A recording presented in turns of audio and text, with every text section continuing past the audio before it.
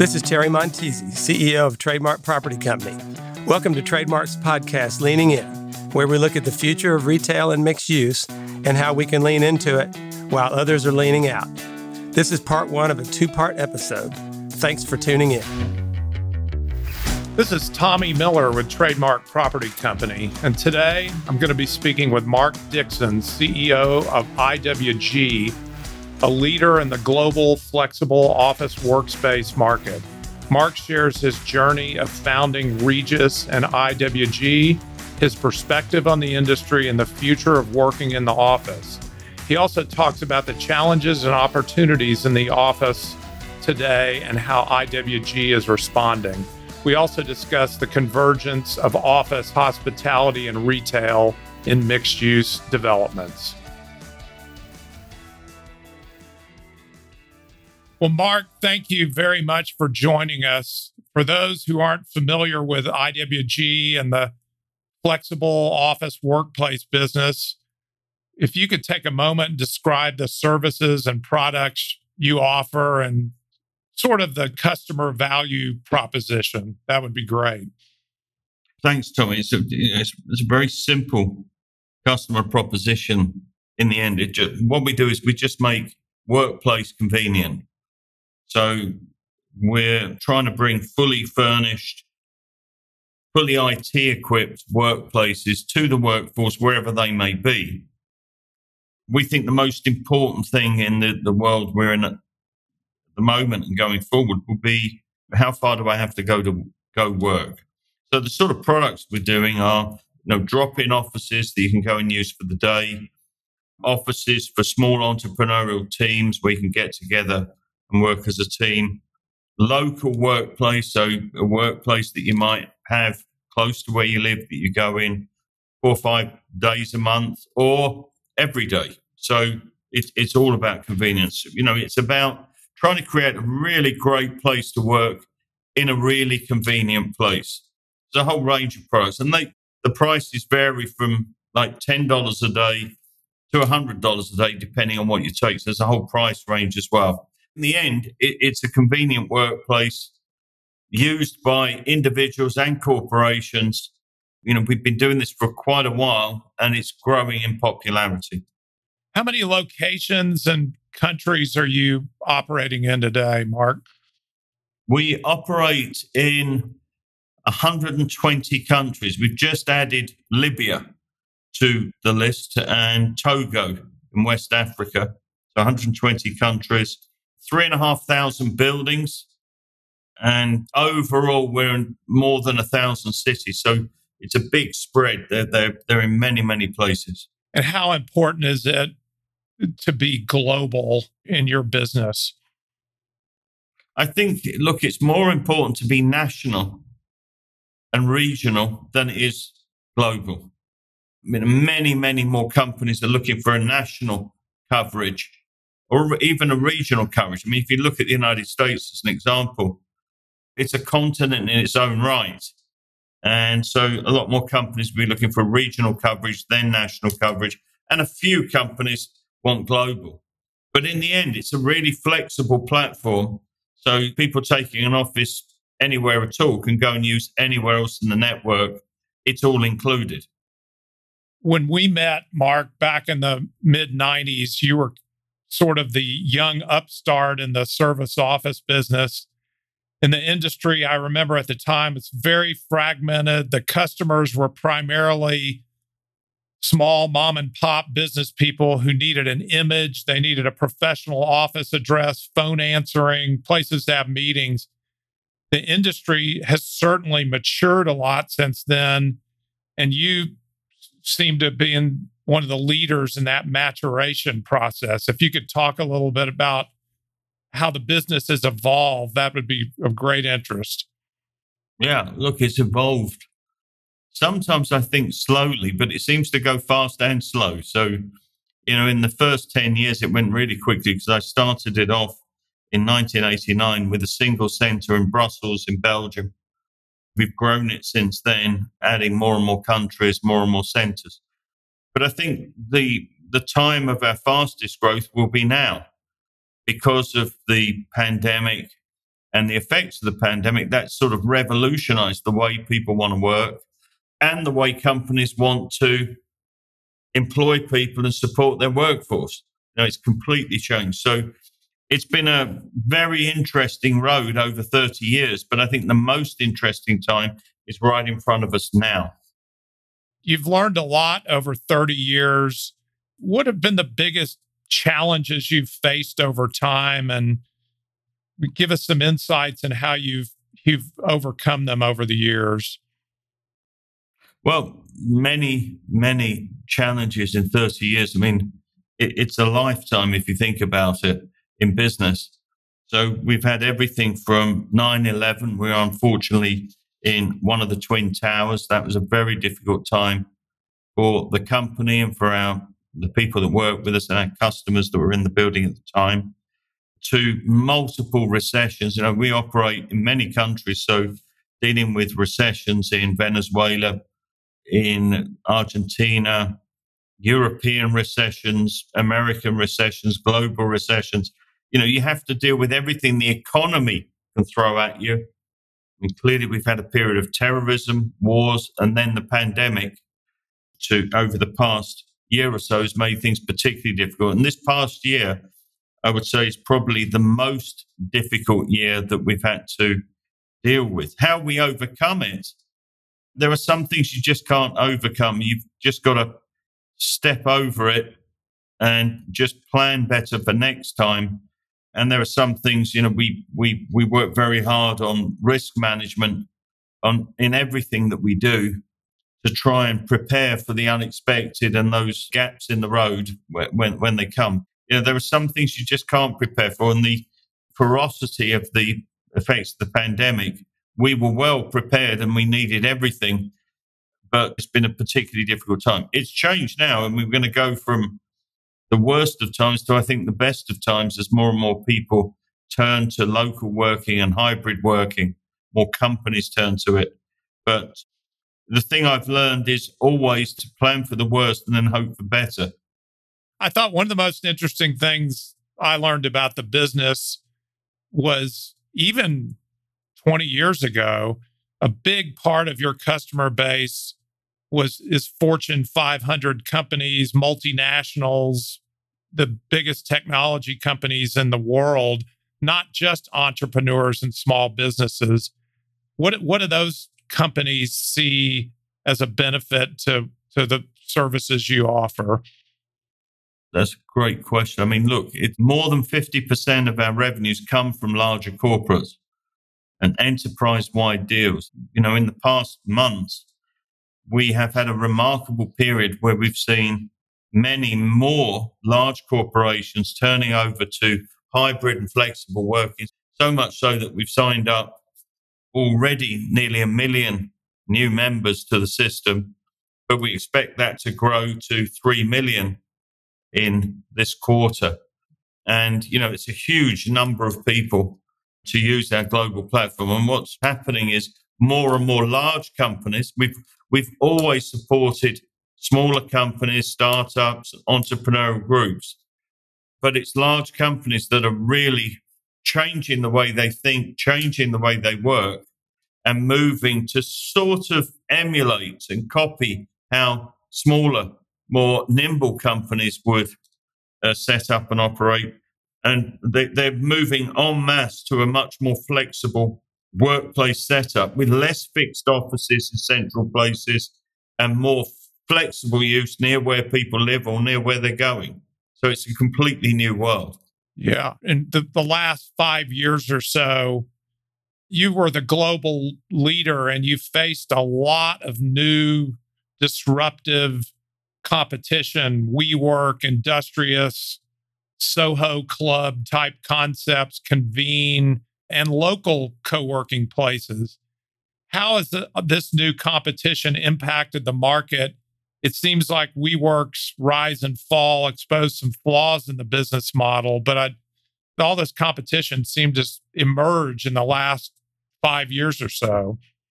Again, it's an interesting point. I mean, why is the question? A lot of it emerged on the back of WeWork. I mean, look, the WeWork story, You start up a business, you put a few billion in, and you IPO for 47 billion.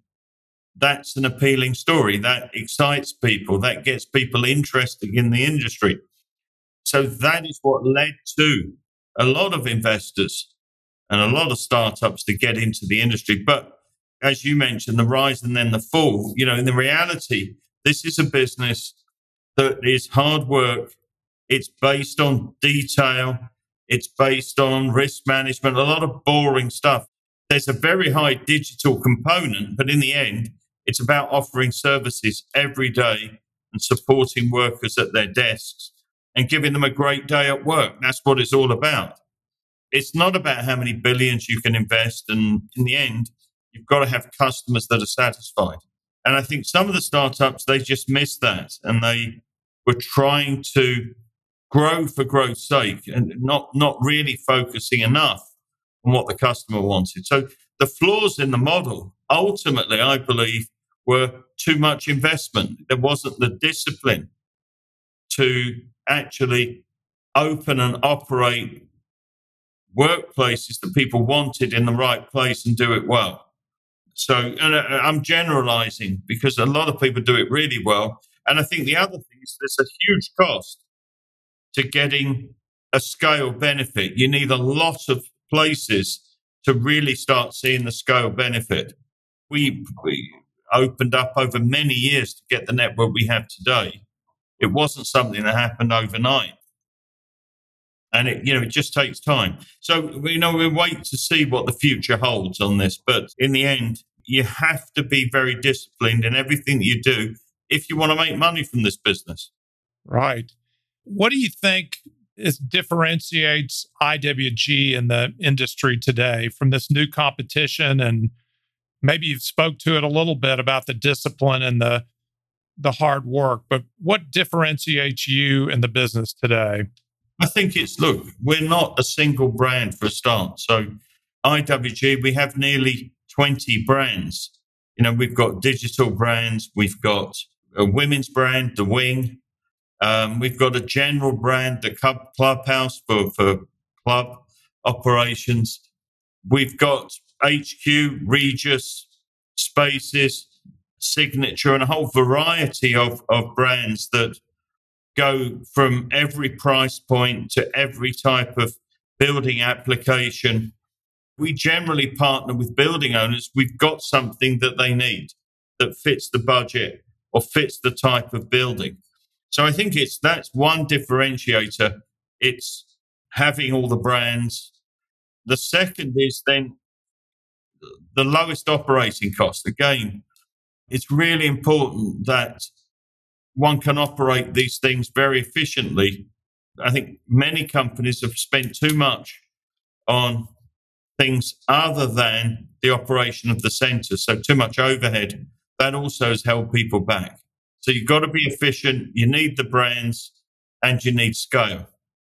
Yeah. And on that point, it seemed like a lot of these new competitors, WeWork and the other ones, they focused on design and trying to create a cool gathering place.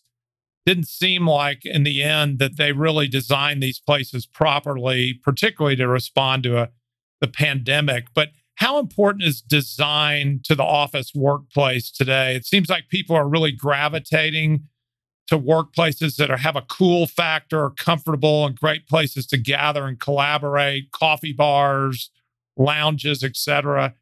I'm sure COVID has impacted the design of your business. I think it's always been like that. In the end, workers using offices are human beings who like to go to nice places. They're not different. They're not abnormal in wanting that. So I think it has changed in COVID. I'll come back to that. The office design is very, very important. Trying to create a sense of community, a beautiful place to work. If you create lovely places to work, people will be more productive. They're happier.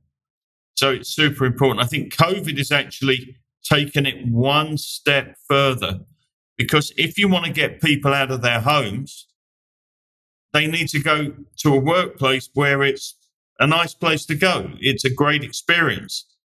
just as if you were a retailer, to get people off ordering online. If you want them to come into the store itself, it's got to be a great experience as well as being convenient. Yeah. So I think experience is really important. Therefore, design is important. The people support, the technology support, all these things together are what make people get in their car and come along to the office. Say, yeah, I'm going to do a great day at work there. I'm going to go there. Stepping back a little bit on the office industry in general, not just flexible workplace. People are really worried about the future of office with COVID and reductions in demand and tall 50-story buildings in Midtown Manhattan being scary places to go. What do you see as the future of office overall? Well, I think office has a great future, but it's going to change locations a bit in the next 5 years. So the best locations, the most expensive real estate may well be in Palm Beach or Palm Springs and not or Park Avenue, because, basically the realization over the past year is you can work from anywhere. I mean, I know many people that have relocated from the Northeast down to Florida because they said, I don't need to be near Boston or New York.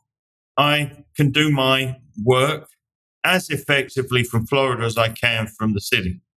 But the city itself, in a way, I believe that over the next period, 10 years or so, cities are going to have to reinvent themselves again, and they've done it many times in the past.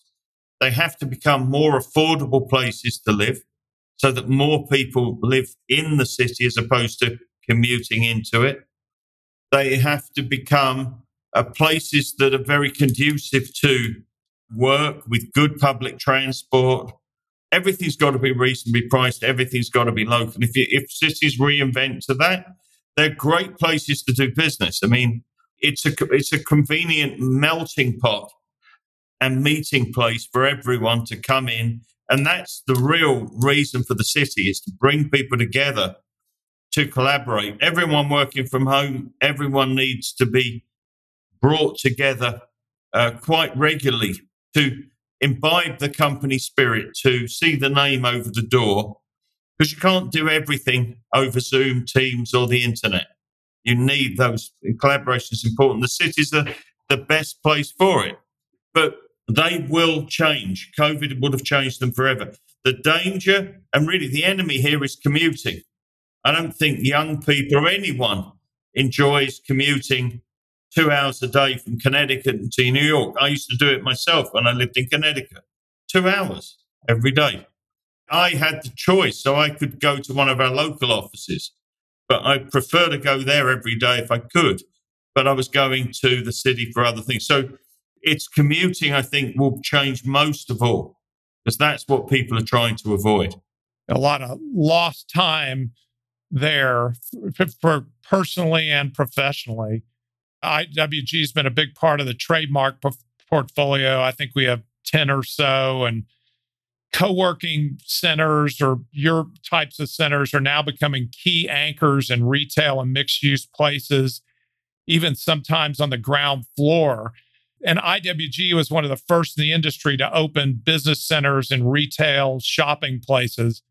How has being located in those types of environments worked out for you as opposed to always being in a traditional office building?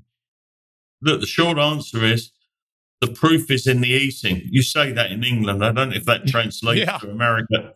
They've worked well. They're what people want. I mean, we can only be successful if our customers vote with their feet and walk in the front door. Now, shopping centres are by definition put in convenient places, generally near where people live. They've got great car parking. They've got great amenities. And it's that mixed use that appeals to people and brings people in. You can create some really fantastic and convenient places to work. And that's what our job's about. It's if you build them, people come to them. You need to be committed. And you mentioned earlier about design, You need to make sure you put the right investment in. Our experience with shopping centres has been that these are places that are very, very attractive to the local workforce who see that as being a good place to be. Yeah, it seems like it's not just co-working, but having office space in locations where the amenities and the mixed use is all right there within walking distance is becoming more and more important. I think that's potentially a COVID issue as well, just making the experience much more convenient. It's sort of the nexus of convenience and experience. If I may, the real elephant in the room that sort of appears as COVID exits to the right is the environment. And what you're going to see more of, again, I predict it's been going for a little while in Europe, is the 15-minute city. And this is where you're trying to get all the amenities that people live, workplaces, places where you can buy local produce, restaurants, shopping. You're trying to get it within 15 minutes of where people live. Now, a bit harder in some parts of America, but the concept is to try and reduce the environmental footprint by doing things more locally, because everything's there. It's not organized in such a way to allow that. So I believe reduction in commuting, less centralized office buildings, and more people working from home and hybrid in local workplaces will have a serious impact on the environment and be a thing for good in the medium term. Oh, yeah. I've seen some ULI, Urban Lands Institute studies on some really interesting, large, all-inclusive communities being built in England, outside of London, where everything is put together in one place, designed with purpose. It's really interesting. Thank you for tuning in to today's episode. Be sure to subscribe to the podcast so you can hear the rest of the conversation. To learn more about Trademark, visit trademarkproperty.com.